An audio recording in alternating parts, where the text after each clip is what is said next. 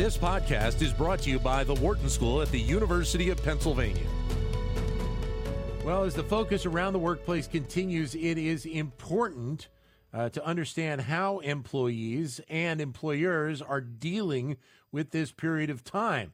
The goal is to better understand the impacts that we have seen over the last 19 months, but also how this might impact those employees moving forward, especially if they will be working from home.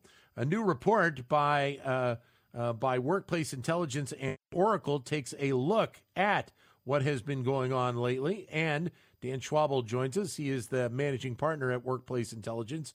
Dan, great to have you with us. Thanks for a few moments today. You got it. Thank you so much for having me.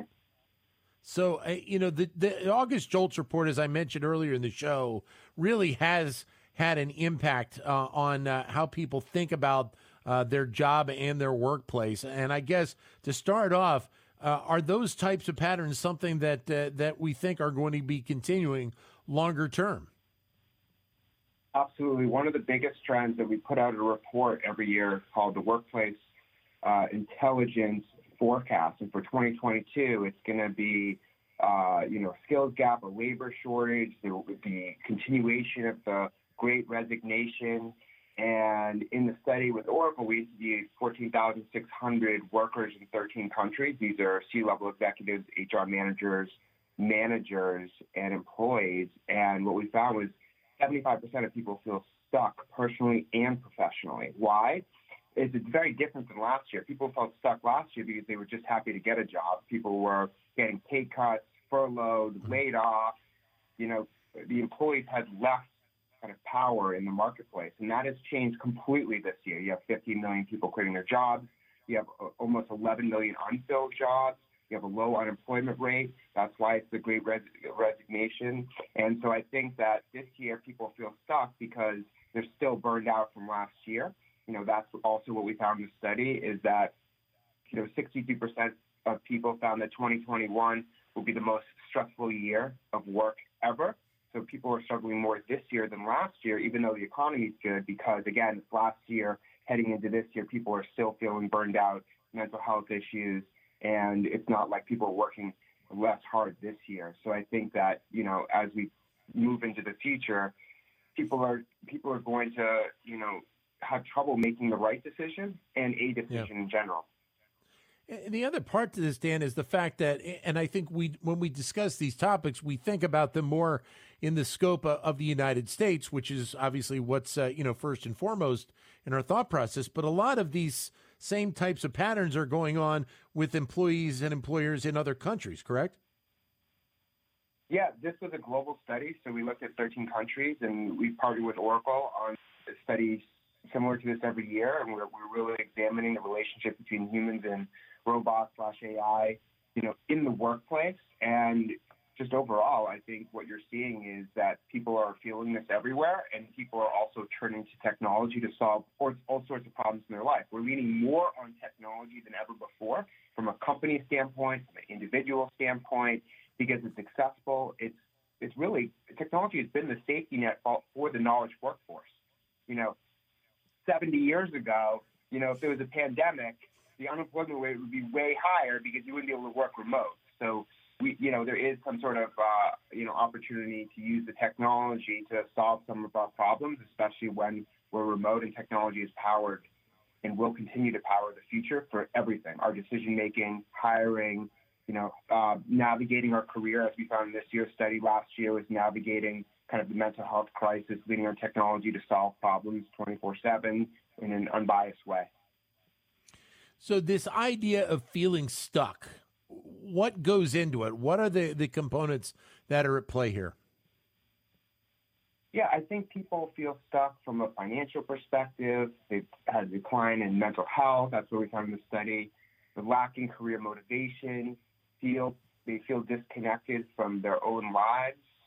I think that, again, last year took its toll and it's weighed people down. And even though there might be more opportunities, and this is not for every single field either, there is also great obstacles both psychologically, mentally, and professionally. And people also are feeling and continue to feel lonely and that they're trapped in the same routine every day. You wake up, you get on Zoom, you stay on Zoom, you leave that Zoom meeting, you start another Zoom meeting, you do some work. So it's like, I think it's hard, if people are not used to this or they're not like me, that I've worked remote for over 10 years, can be very challenging to, not travel and stay home and do the same thing every day. Well, and I think in part it's going to lead to kind of a larger decision process for people who, have been working remotely for all this time, then maybe getting called back into the office, and maybe the office doesn't feel the same way that it did in the past. Well, and this is a really important point, because one of the two things that are getting prioritized now when people are looking for jobs or looking to stay with their current employer is safety and security, right? Because we've recognized that we need to go back to the basics of what really matters. Is people need to feel safe and secure in an office or just in a work environment, whatever that may be, and flexibility. I mean, one of the big things we found in the study with Oracle is that people are looking to redefine and have redefined already what it means to be successful and happy. And one of the core things that came out of this was flexibility. So I think when we think about the future of work, we're thinking about pillars being flexibility, which for the knowledge workers is potentially remote work or flexible hours, and then the hourly workforce, the workforce that seems to always be forgotten, the essential workers, many of them, is flexible scheduling. So flexibility needs to be at the heart of every single company moving forward. And safety and security, if you're not deemed as safe and secure, if someone reads an article saying that there's people are getting COVID in different offices, over the next year, you're going to be less competitive as an employer. So if employees want change, how motivated are they right now to have it? And obviously, I think in many cases, they're as motivated as ever to go down this path, right? Yeah, I'm sure you're motivated. I'm motivated. I think, with, great challenges also come great opportunities. And again, it is the best career market in job market employment world that I've seen studying this. And, this is my 60th research study in 9 years. I'm just really deep into the data. And so it is what we found in this study with Oracle is 93% of people use the past year to reflect on their lives, and 88% said that the meaning of success has changed. Again, prioritizing, like I was saying before, work-life balance, flexibility, mental health. These are some of the top priorities, and they're looking to grow within their organizations. Like I always said, if an employee can't move up, they're more likely to move out, right? And so I think that it is on the company. Companies have responsibilities to help individuals navigate their career within the organization, often called internal mobility. Otherwise, there's no incentive for them to stay, especially with a good job market. And one of the biggest findings from the study was 87% of people believe their company should be doing more to listen to their employees. So we are in the age. We always talk about customer voice, listening to the customer. We're in the age of employee voice. How will technology play a role in a lot of this? Everything. I mean, who would have ever thought that we'd have the technology we have today, 20 years ago? I mean, it's really remarkable. You see the new iPhones, they have these cameras that it's like, picture perfect, And so I think that technology keeps improving. If you look at year over year, technology and a lot of those new applications weren't at the top of the CEO's agenda and what a CIO and CTO is looking at. And now everything's been prioritized out of necessity because so many people are working from home. So people need the technology to lean on at home to make remote working and hybrid working work. And then from the study, something that rings true based on everything I've looked at over the past decade is 85% of people want technology to help define their future, right? Yeah. So when it comes to career management, when it comes to getting some mental health, virtual therapy, when it comes to making all sorts of decisions on what you're going to buy, what you're going to sell, what restaurant you're going to go to, technology is the pillar. So I remember listening to the CEO, Brian Chesky of Airbnb years ago at this big Fortune Brainstorm conference, and he told the audience, every company is or will be a technology company. And I believe that is true. When you think about Starbucks even, it's not really a coffee company, it's a technology company. And that'll change kind of the mindset around upskilling employees as well, correct? And I'm thinking about that from both perspectives. Obviously, the employees want to have new skills and be upskilled, especially if they love the company. But the companies will also think differently about something that I think if you go back maybe about 10 years, there was a big issue with, providing, new skills to people that already worked in your company for concern that those people were going to take those jobs and leave. Yeah, just to give you a sense of how important career opportunities and upskilling is, in the study we found that 43% of workers worldwide are willing to give up part of their salary for more career opportunities. So I think what's happening right now is there is a skills gap. It has gotten wider. You don't have upwards of 11 million unfilled positions just in America alone if you don't have a big and widening skills gap. And I've seen this number for many years. Over almost 11 million unfilled jobs is significant and needs to be taken seriously.